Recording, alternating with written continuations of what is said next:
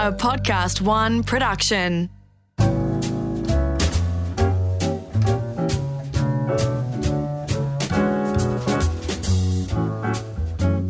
Hello, I'm Gary Mehigan and welcome to A Plate to Call Home, where we explore the stories behind the food and get to know some of my food heroes.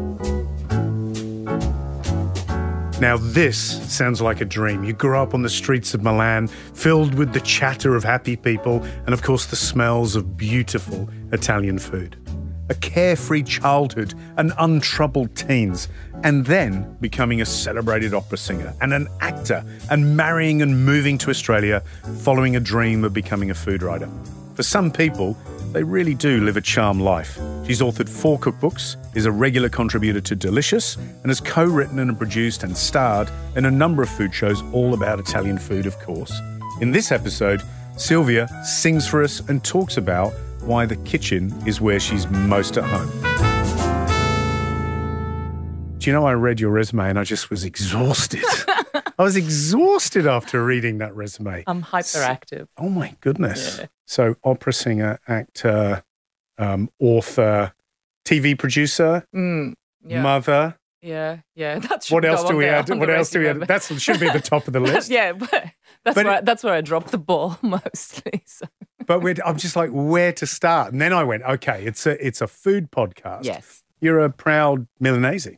Proud Milanese with some Abruzzese and Southern Italian blood as well, because I was born and raised in Milan, so I grew up in that beautiful city. But my mum's family migrated to Milan from Abruzzo when my mum was a teenager, and my nonno and my nonna only ever spoke in dialect, and well, they could speak Italian, obviously, but they didn't really choose to do that very much, which was very funny when they were arguing. And every summer, the whole family would relocate to the village where my mum was born in. And this still happens in my family, by the way. Every summer, there's a migration to this little village called Torricella. And so that was, I think that was the main influence for me, even though my dad's family was very important, and my paternal grandma was from Emilia-Romagna, which is the culinary epicenter of Italy. And to this day, there's like no one can ever make tortellini or gnocchi the way she did, or brasato, or like those really rich, amazing foods that make Italy so glorious, really. But his father and his grandfather were from Naples and Sicily, so there's a bit of a mixed bag, isn't there? And I think comes out in arguments a lot, like the fusty Southern Italian. I think that's just Italians in general, isn't it? They argue endlessly about food. They'd argue, and politics and soccer, coffee, and oh god, yeah. And we're feisty and so opinionated. It's like it's exhausting. You can never agree to disagree, basically, at an Italian dinner table. And sometimes, even if we're not arguing, it sounds like we're arguing. It's just that we're so excitable. And I remember when I moved to sort of the English-speaking country, I realized that my intensity was come across as too intense. It's kind of like, edit a bit. So when I go back, all my Italian-ness comes back with a vengeance. You have to bring back the feistiness. Oh, wowsy. And driving would be another thing too. You'd have to step on the gas. I'm a better driver here. Oh, are you? I'm better, yeah, because I have to be. You have to be a different driver. You've got to be on the accelerator and on the brake. Oh, yeah, and nimble. However, I've noticed that in Italy, I mean, look, the driving is hilarious at best. But if you have your indicators on, they let you in. Where in Sydney, they would rather see you catch fire than let you in. And here, so the differences come out. Like, if somebody indicates, they go, not on my watch. You're not coming in here. Not over my dead body. Yeah. So it's like, okay. So growing up in Milan, were you a naughty girl? Were you a good girl? No, I was a good girl, which is I'm in my later years. Well, you regret that. You've got no terrible stories to tell of Well, no, I do in my adolescence, because then when you grow up being a good girl, and I was a good Catholic girl, and, wanting to I wanted to be so pious and saint-like, and life is not like that. And then all of a sudden you become a teenager with all that happens within you. And you go wrong so quickly and so much. And then, of course, I came out of that and I wanted to be a good girl again. And now that I'm older and wiser, I think actually it's not about being a good girl. It's about being a good person. And you can be naughty and still be a good person. You can mess up and still be a good person. But this, it's a striving to be good, and it's exhausting and it's just not realistic. And it's actually really okay to mess up. It makes you more human, and you can let go of a lot of stuff. You don't have to be right all the time. You don't have to be perfect or try to be perfect. It's and it's not like, I don't think it's an excuse to be lazy about doing things well, but I think it helps not being completely blown away by levels of anxiety, because that level of perfection is unattainable. And I think, my upbringing in, being a Catholic girl had a lot to answer for, because, everything you do, if you do it badly, you go to hell. You're going to be punished. Yeah. There's a lot of fire. Go to hell. There's but a lot now, of fire. It's like, okay, I'm going to hell anyway, so I might as well have fun. Well, that's where everybody is. I'm just like, there's only a few people in heaven. Yeah. So describe growing up as, because I read somewhere that your grandmothers, maybe as plural, were both very influential in you. They were. Growing up, and your mum and dad. So take us back to the good Catholic girl. Can you describe what that looked like in Milan? Well, here in Australia, and hold that, that was the question, but here in Australia, we always look at Italy and we romanticize it. Yeah, and it's all these very special things. So can you paint that picture? Well, look, I can, because it is very easy to do that. If if I think back, in fact, my mum sent me this picture of my dad holding me as a probably 2 or 3 year old in Milan, and we were sitting in my paternal grandmother's living room.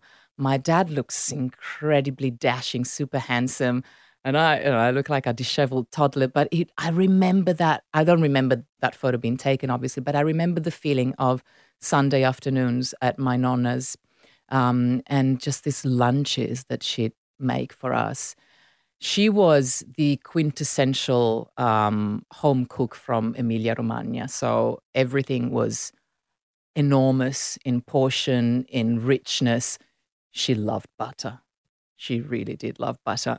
And she would add it to tomato sugo. She was everything was so excessive. And that's the memory I have of these big tables with my dad, my mum, my uncle, my nonna, and my other 2 siblings, and these huge bowls of either gnocchi or agnolotti, tortelloni, and then the arrosto, the brasato to follow. Of course, kids, we'd just have some gnocchi and then we'd be off playing, but the grown-ups would just be tucking in. And then my memory is both my dad and my uncle Gianni sitting on armchairs, just stroking the growing bellies proudly. And me having sleeps on either belly. It was just so comforting. In fact, I'll show you. I know. I mean, this is just Dave's for you to see. But if you see this photo, great. You'll understand what I'm recalling. It's I'll tell you what, your dad does look very dashing. He's got lots of slick black hair and a beard, and he looks well fed. I'll say that. And you're obviously looking at something. You're very relaxed. I think I'm looking at him quite adoringly. Yeah. That's when your dad was perfect. He still is. It still has he looks exactly the same, but it's just white. But he's still got his hair. Yeah, lucky a full man. head of hair. Oh, talking to a man in his 50s losing his hair. It's a disaster. So that was Sunday Sunday at my paternal nonna, and then because we'd alternate, one weekend it was my paternal nonna, and the other weekend was my nonno and my nonna from Abruzzo. Completely different environment, chaotic. Those 2 would fight like cat and dog and just adore each other.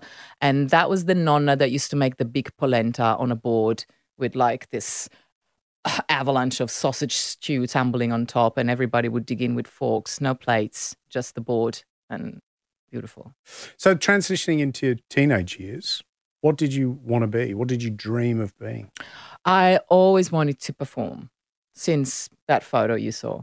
And so I think mum and dad were very wise to channel all that sort of energy that I had into acting school very early on, and I did that, and I got my acting diploma, and then I decided I want to sing, but I don't just want to sing. I want to sing opera, because why should you just sing, pop music when you can sing opera? But I had no musical training. I didn't play an instrument. I didn't know how to read or write music. And this was like, I think I was probably 20 or 21, which is quite late to be learning a foreign language, which is what music is. But, I was driven. Someone along the line at drama school said, "Oh, your voice, you could sing opera." And I'm like, bam, that's what I'll do. Never been to one before. It's like, oh, no. Is that yeah, symptomatic of who you are? I think I guess I'm very dramatic. So it really suited me. And I have to say that it was not only was a beautiful thing to learn to do because, it's playing an instrument and I had to learn to read and write music and all those things, which is a skill that I still love so much. But what it taught me, which high school didn't because I was a bit of a naughty teenager, was discipline. Because I couldn't get away with just having, naturally like a nice sounding voice. You train like an athlete, and I used to smoke, so I had to quit straight away.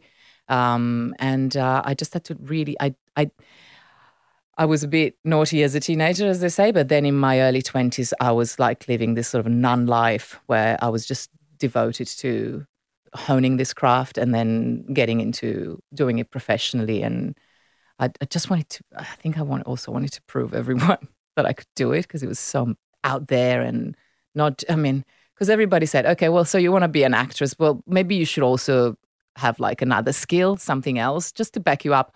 I know, I'll be an opera singer. So nothing seemingly practical from everybody's perspective. No, exactly. But it kind of worked out, and it worked out together because then I started doing a lot of professional work as a musical theatre performer, which sort of combined the two skills together, and that was predominantly what I was doing, and then I randomly auditioned for this thing that I didn't know what it was until I got the role, and I realized it was a $250 million Hollywood movie with Hugh Jackman and Richard Roxburgh, David Wenham, and a bunch of other Hollywood actors, and so that sort of changed things a lot for me, and of course I met Richard, whom then I married, and I'm still married to, and it also brought me to Australia because Richard is Australian. For those of you who may not know, gee, you've sped up your career really fast. I have. Sorry. I tell you what. So the movie was Van Helsing. Van Helsing, yeah, which was a blockbuster. What part did you play in that? I was Dracula's. So how did you first bride. If you're going to skip ahead, really, we're going to have to go back. You realise that. But if you're going to skip ahead, what part did you audition for? I auditioned for that part. Right, okay. Yeah. And got it straight away? It was easy? It was a breeze? It was so easy, which made me feel like, surely this is not a big project because how can this happen like this? I did. They called me in for a screen test in Rome. At the time, I think I was living in Rome. So that was, I just went in. And then a few weeks later, the casting director said, they're going to fly you to London to meet the director. And I'm like, oh, that sounds really fancy. And Monica Bellucci was in the waiting room waiting to audition as well. And I thought, oopsie, this is serious. And she was super nice, by the way. And then I met the director, and then it like a week later, I was in LA doing body casts because, I had to wear prosthetic makeup to turn into an evil vampire bat creature. There I was thinking, ooh, I'm casting a Hollywood. I'm going to look so glamorous. No. But it was fun.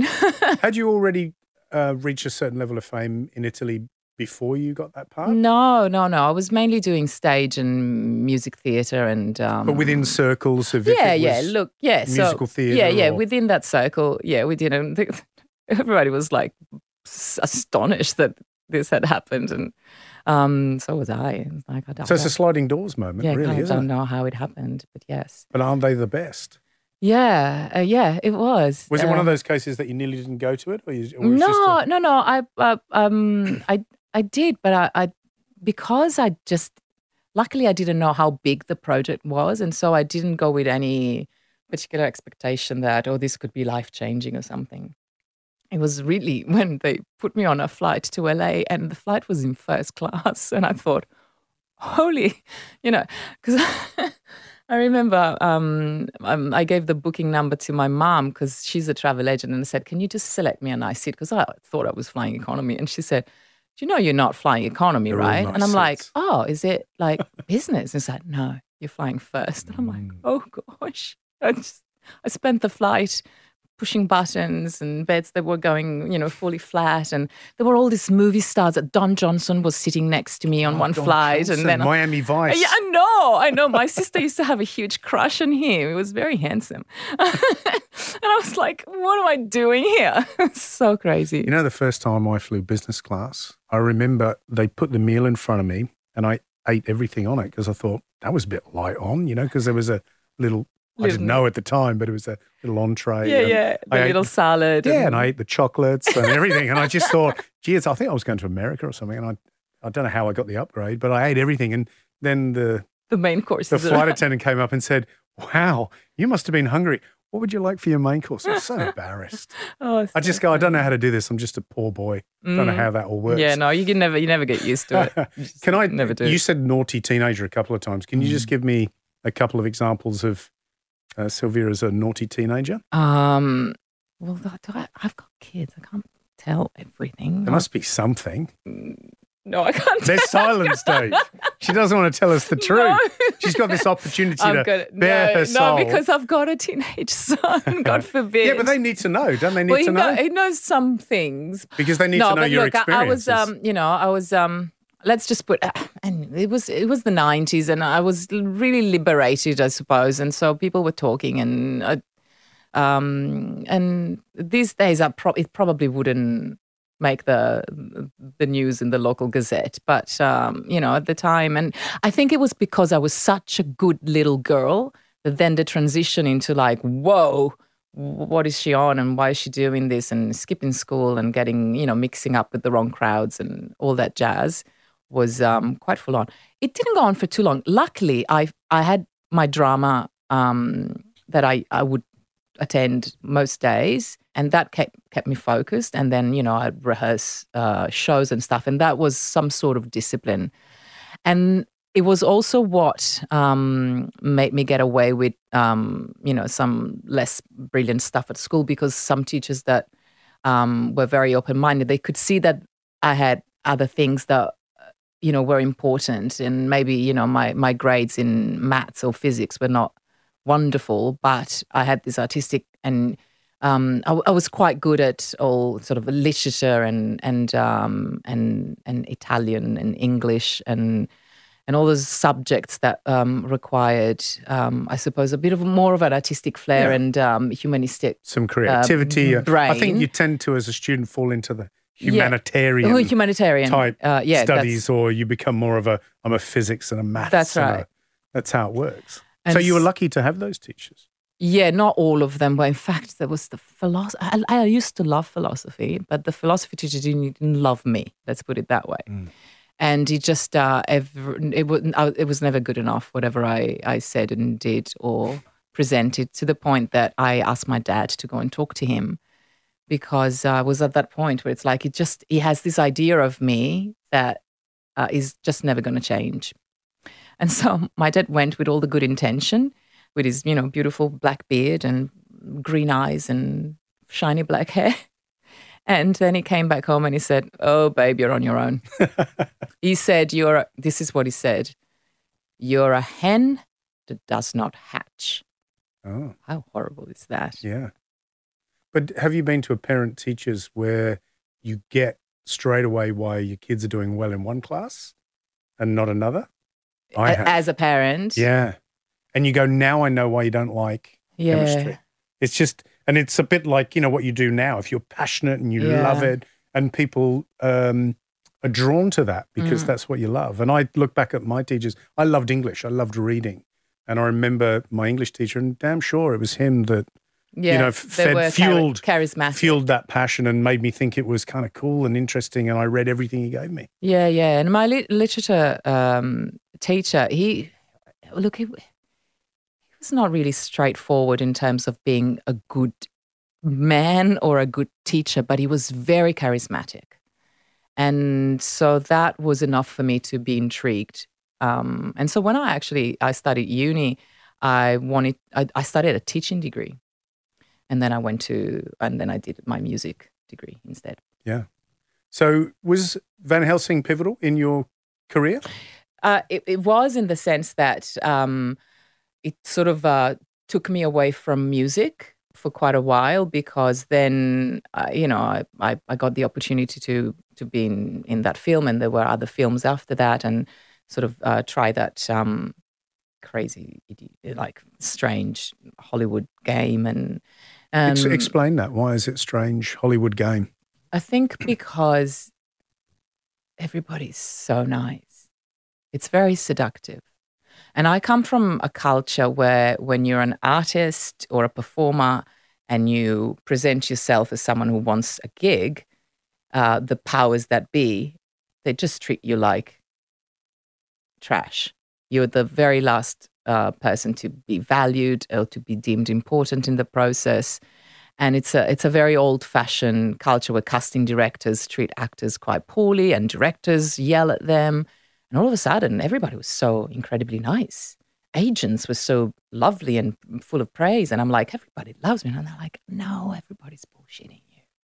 That's what it is. So you have to be really sure of what you can do, what you can give, and who you are, because no one is going to tell you whether you're good or bad. They're just going to tell you you're amazing. And if you believe that, you're in big trouble. Big trouble. So very seductive. Very the seductive. whole It's very easy to fall into that trap. Did that strike you at the time, or is that something that you look back? No, it did, because it was so different from my experience of working, professionally in Rome, where we're just used to being treated so badly, and it's like all of a sudden you walk into a casting room and people are shaking your hand and asking you how your day is, and I'm like, what? Wow, they really like. Or you do your audition and said, oh, that was so lovely of you. Thank you for your energy. And it's like, it's all bullshit. Yeah. But you go out of there thinking, I've nailed this. I so got this role. And like, no, you so not.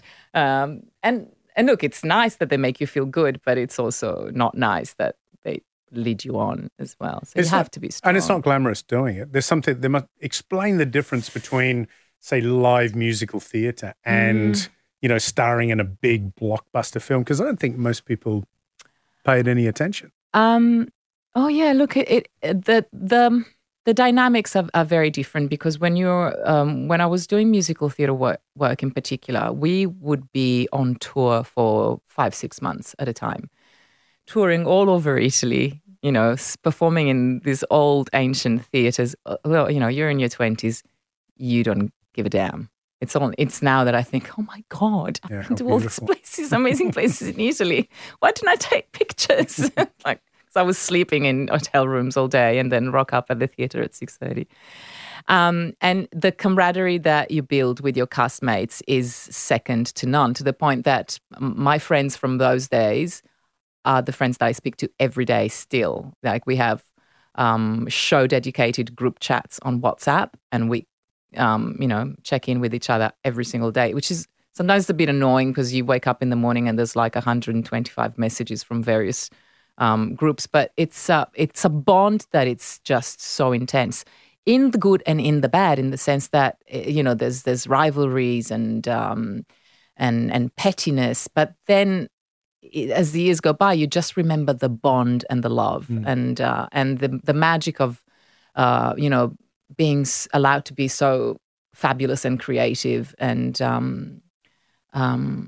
together. Must be instantly gratifying as well. It's kind of like cooking. You cook a dish, you feed people, and people go, yay, That's right. It's true. Whereas when you make a movie, you must be, in a day, how long is that day compared to what ends up on exactly film? And also it's very disjointed. you never shoot sequence by sequence, like chronologically, and sometimes you shoot part of a scene one day and then 3 weeks later you shoot like the external part of that scene or the whatever other setup for that scene is. Or sometimes you're shooting your own close-ups, but the actor that is giving you the lines is not there, so someone else is giving you the lines, which I was like blown away by someone like Hugh Jackman, who would turn up at 6 a.m. on set for your close-ups so that he could give you the line. Now, he is a bit of that's why he's the nicest man on earth, I guess. That's wonderful, Yeah, isn't you it? know, but he is. That's dedicated. Yeah, no, he's just a beautiful man. But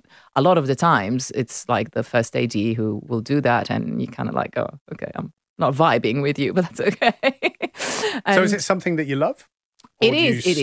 I still love it. I don't do it as much. Sometimes I miss it. But I try to grab opportunities when I can, when it's suitable with everything else that I do, that it's we know what that's like. It's very time consuming and all consuming as well, because I find that it comes from the same creative spark, but with the food writing and the cooking and the TV, even the TV hosting and producing the shows, you're in control. You have that creative control where when you're a performer, you lend your craft, your skill to someone else and someone else's vision, and you do that. So you're in almost like an ingredient, I suppose, that gets put into a plate, which is fine. I love doing that. But the buzz that you get from creating your own content is a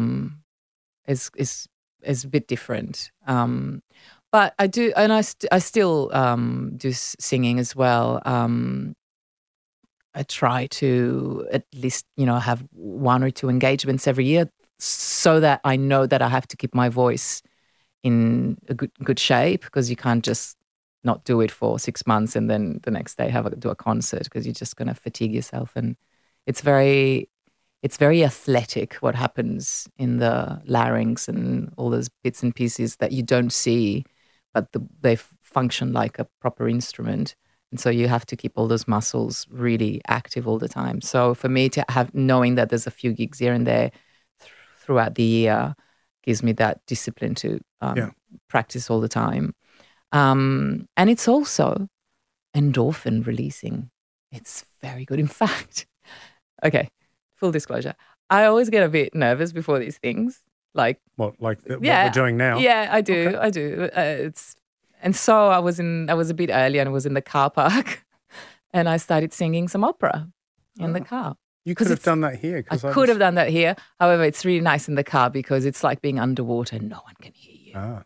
Yeah. But no one can hear us in here either. That's true, but you can. You can give us a scale, or you can give us, just rap out one. Because then it puts, because the funny thing is that I think a lot of people listening aren't connecting what you do now and what they see you do now. Yeah, it's a funny thing. You did, and I watched a few YouTube clips of you a little way back. Belting out some stuff.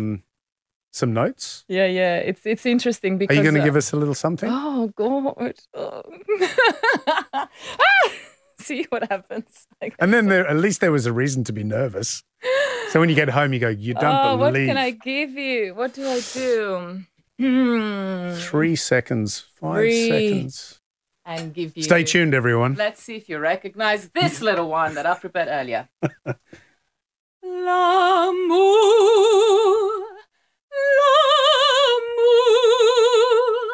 l'amour, l'amour. From Carmen. Wow. L'amour est enfant de bohème. Il n'a jamais connu the loi. Okay, that's enough. That's beautiful. And Dave's going to put in a round of applause. It's amazing. But I'm sure there are people listening going, I didn't know that. Now they're looking on YouTube, right? I know. And sometimes I've been performing gigs, and then at the end someone's waiting to, talk to me or take a photo, and they go like, "You're the cooking lady." I love making this series, and I hope that you love listening too. If you do, subscribe and send us a message, because believe it or not, we actually read those messages. What we want to know is what you think about the show, more importantly about the conversations that we have with our guests.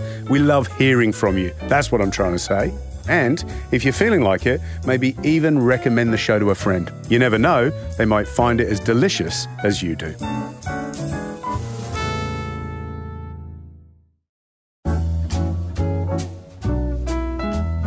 So you met Richard Roxburgh on set at Van Helsing. Van Helsing. Yes. When was that?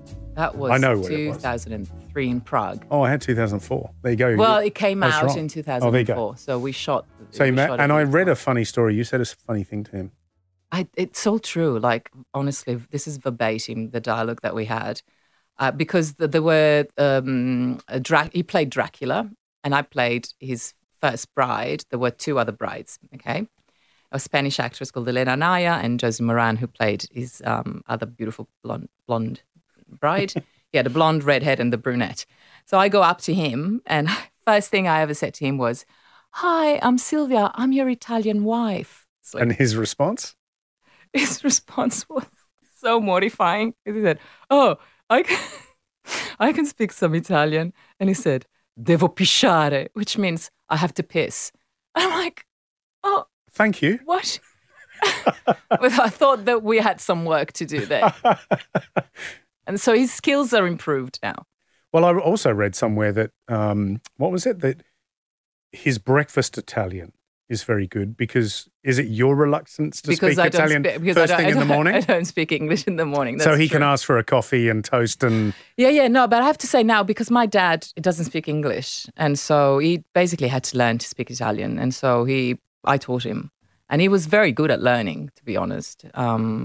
And so he can have lengthy conversation with. And look, my dad's, even in Italian, his thoughts are really convoluted, and so it's very hard to keep up. But if you can speak Italian to my dad, it means that you're really pretty fluent. That you've come some way from needing to go to the bathroom. Yeah, that's right. That's not bad. Well done, Richard. Isn't that good? So what was it, when was the decision, obviously you fell in love, there was a decision to move to Australia? Yeah, well, no, initially we moved to London. Okay. Which is very convenient for me because I was so close to Milan, and it was really good work-wise as well. And until GFC, I think it was about 2008 or 2009 that we thought, okay, it's just not, you can't stay here.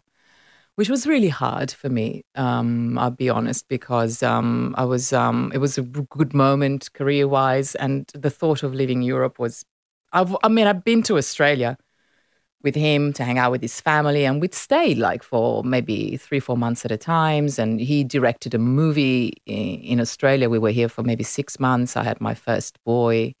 He was born here, and then we moved to London, and but moving permanently felt really huge.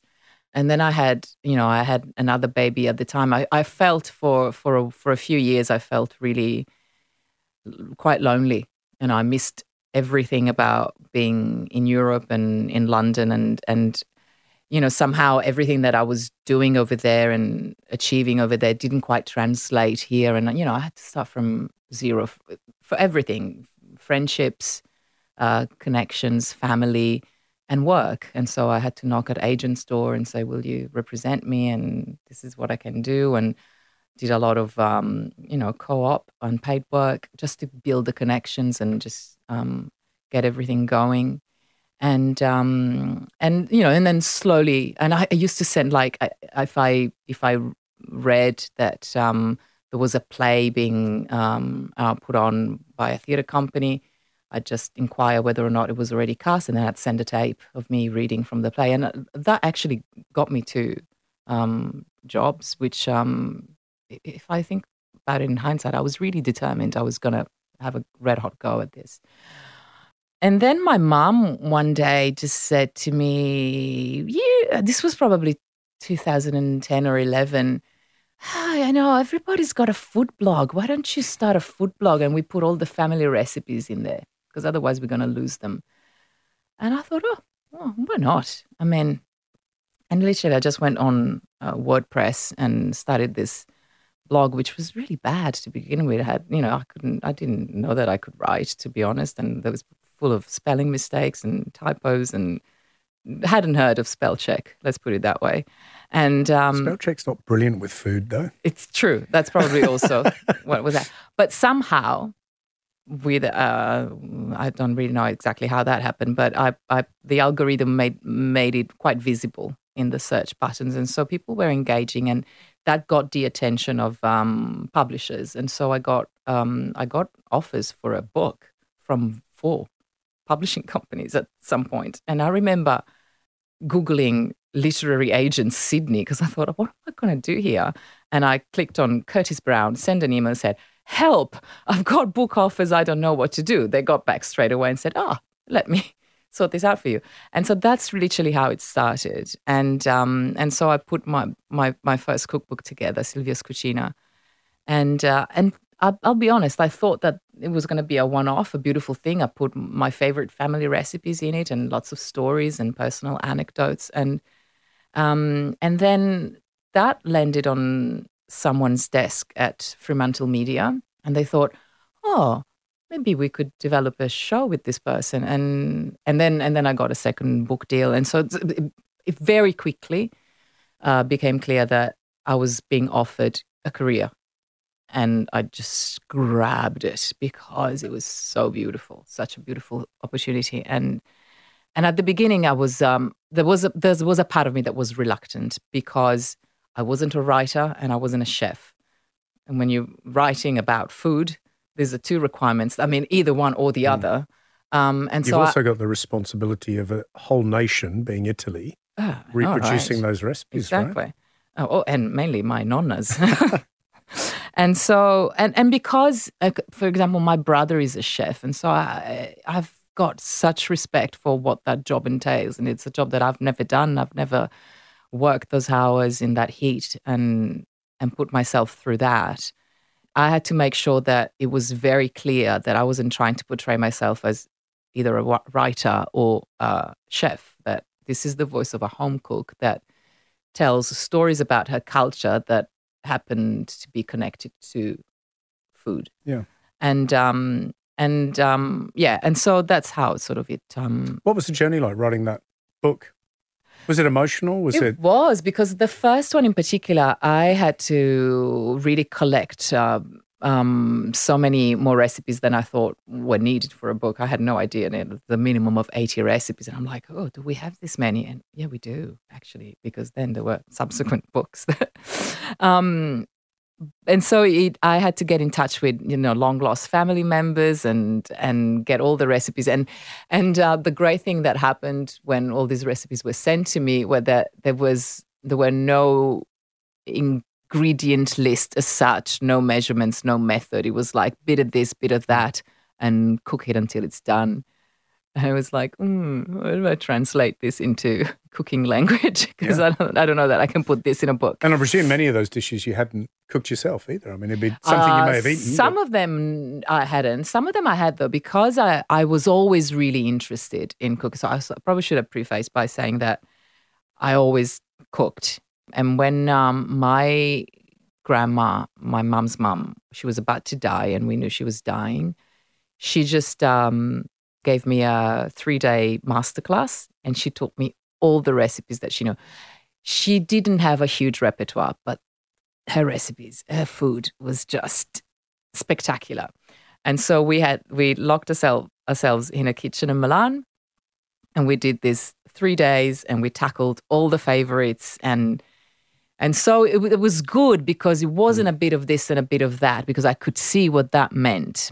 And so I wrote it down, and I at the time I thought I'm spending time with my nonna who's about to die. But what was happening there, she was passing on this culinary dowry that it's now become such a huge part of what I love to do. And I'm sad that I didn't have that opportunity with my other nonna, because she died when I was an idiotic teenager who was not interested in getting a gnocchi masterclass.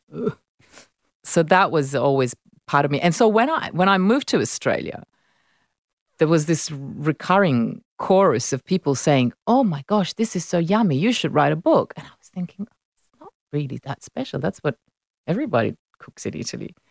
And so even when I got my first book deal, my Italian friends were like, "Why? Why do I want you to write a book? Well, what do you do that's so special?" One of the questions I had in my mind is that I suppose being in Australia creates a unique opportunity, because what would the market be in Italy for a book exactly that you'd write for Australians? Yeah. 80 of my favourite Italian recipes are like, whatever. Yeah, my nonna does it better. Yes, exactly. That's very true.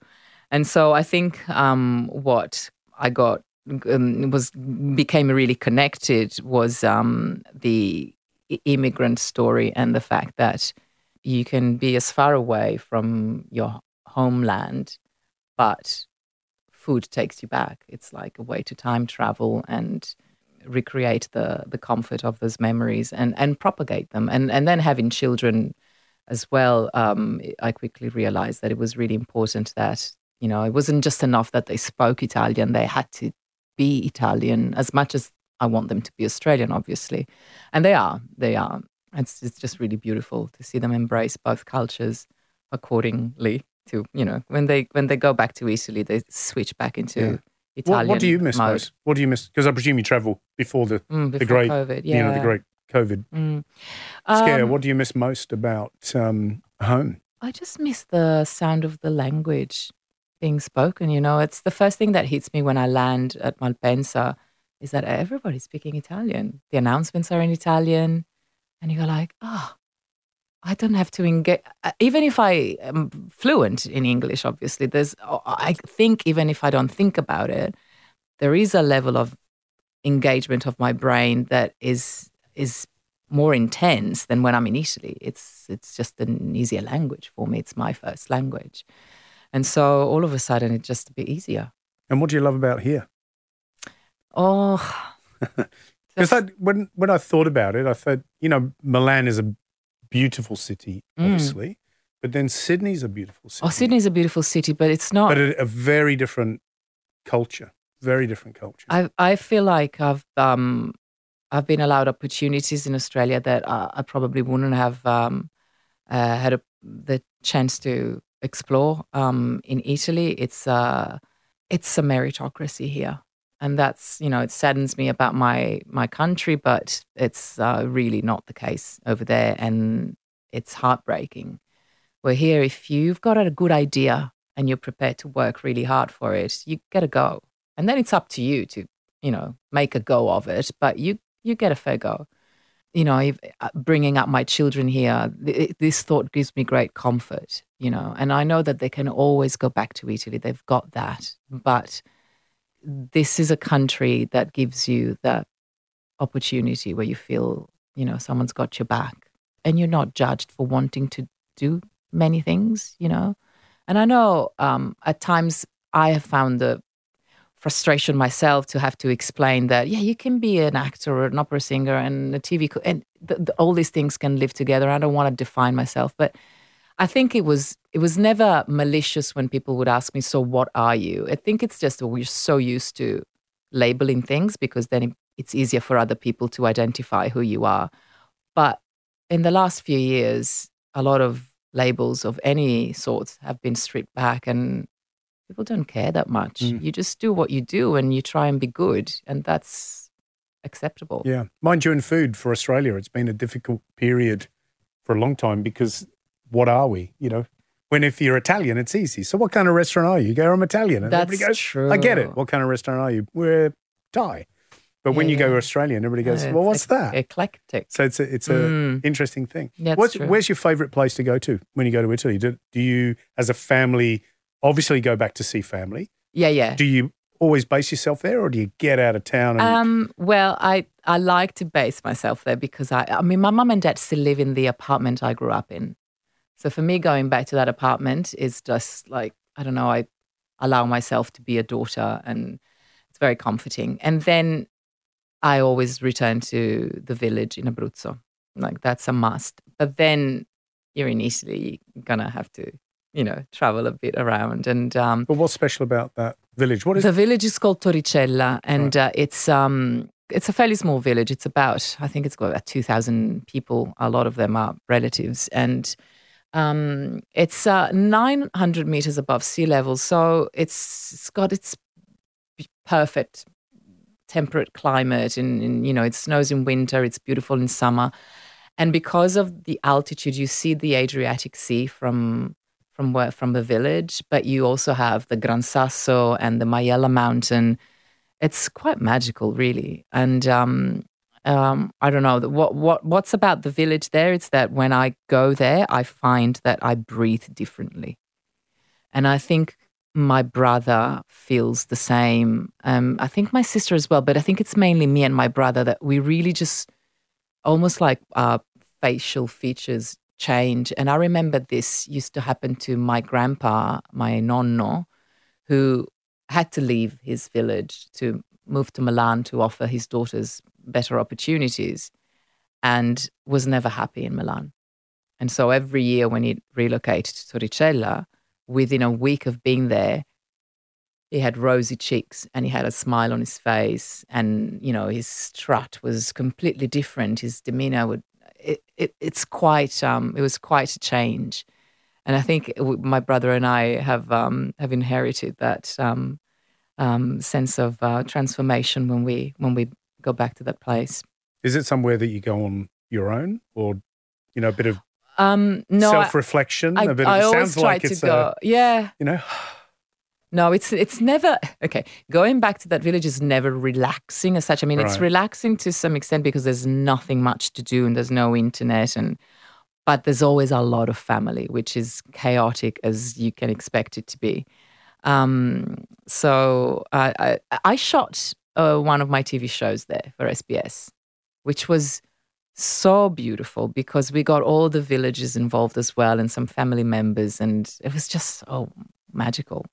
Yeah, it was. I think it's a very rare thing for people to feel that way about a place. I'm always restless. I moved here myself. I'm an immigrant, but I always want to be somewhere else. Right. Even when I'm in Melbourne, I want to be in Sydney. When I'm in Sydney, I want to be in WA or want to be in London. I'm just a restless soul, and I don't. As you were describing that, I was trying to think, do I have a place like that? I've probably got a few places that make me feel very emotional or different. Yeah. But maybe not in the same way. That's very special. Do you think you'll end up living there again one day? No, not living, but I just want to know that we can go back.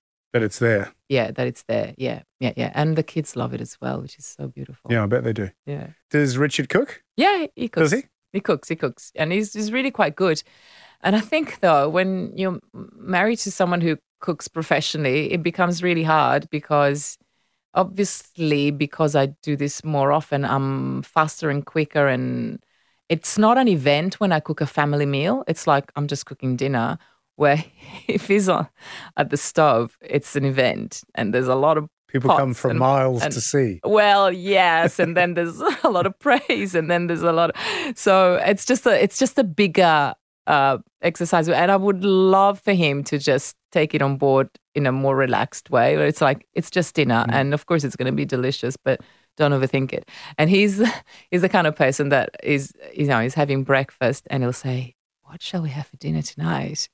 Because he needs to look forward to that thought. When I'm like, "Oh no, I'll just think of something at 5 when I open the pantry," because I'm Italian. I open the pantry and there's 15 meals that I can cook. Yeah, because that the thing I find about Italy, having I haven't been huge amount of times, but I remember probably about 5 or 6 times, and we spent a month in Lucca in Tuscany, and it was just honestly like as a holiday, family holiday, that was one of the best holidays ever. Going to the market, being a local, just relaxing into the whole thing. And I remember having this ridiculous dispute with a woman that was selling ceps because she just misunderstood my crap Italian, and she ended up snatching them back off me. It was like I didn't deserve them. I will give them to someone that deserves them more than you. So, but what I find it's very much it has been very much a monoculture. So if you cook their food, they love it. If you cook something in an Australian sense where you change a little bit, or they just, we don't do it like this, and they argue endlessly about the same thing themselves. Should it have rosemary in, for example? Oh, exactly. And then you can talk about it for 30 minutes. Yes, but my suggestion is when you're talking to an Italian about things like bolognese, for example, don't ever mention that you flavor it with a bit of Vegemite. That's not good. That's just not going to fly. Yeah. And I know a lot of people do it. And I understand why they do it. Yeah, I understand. But no. Yeah, I wouldn't do it. But it is a monoculture. They love their own food. Yeah. They're very proud of it. And things like curries, you don't go, and find great Vietnamese, great South Indian food, which is something that in Australia, I really love about Australia. That's what you get. That variety. Okay, so what's next? Like I said right at the beginning, reading your resume, I'm like, wow.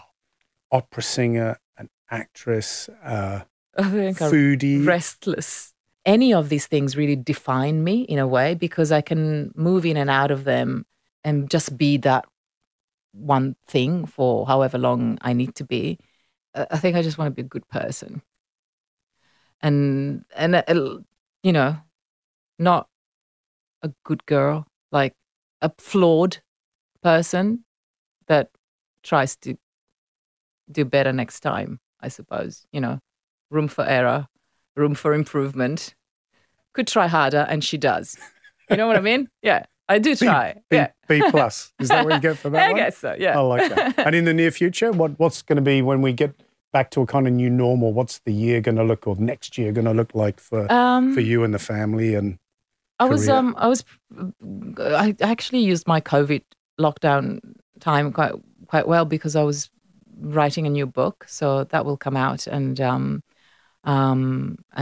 that's been a really good project to have on my mind. And there was a lot of good food in the house with all that recipe testing that goes with when you're writing a book with 100 recipes.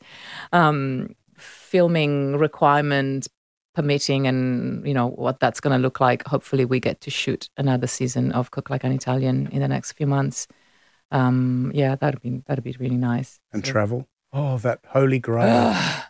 Is it going to happen? As soon as I'm allowed, I'll be back to mum and dad, really. Yeah, I just want to spend time with them. Yeah, time in Italy, time in Australia.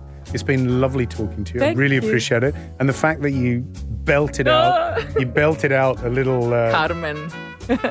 Beautiful. Thank you so much for coming in. You can't talk about Italian food without thinking about pizza. But there's pizza and there's brilliant pizza. And making good pizza at home can be a little troublesome. But here are my tips and tricks for great pizza at home. Number one, you need a great flour. It needs to be a high protein flour. It means if you read the packet, it should say minimum 14% protein, or buy a Tipo 00 flour, an Italian flour that's got little pictures of focaccia and pizza on the front. That's a good start. Simply put 500 grams of flour in a bowl, 10 grams of salt, and dilute only 1 to 2 grams of dried yeast in 325 mils of water. And that's tepid water. Now just gradually add the water, mix it together, bring it to a dough, knead it really well for about 4 to 5 minutes until it becomes soft and pliable and smooth. Roll it into a ball and then leave it covered in a warm place for a couple of hours. And when I say warm, this is all about temperature.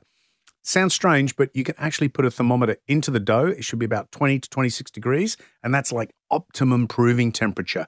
After that 2 hours, put it into a container, seal the container, pop it in the fridge, and now we're waiting for 24 hours. And this is absolutely crucial because this is where all of that lovely gluten is developing and doing its job. So when you cook the pizza, it'll be bubbly, stretchy, and tasty. Trust me, this works. There's more to it, but if you can get that dough right, you're halfway there. A Plate to Call Home is a Podcast One production produced by Dave Swolensky with audio production by Darcy Thompson.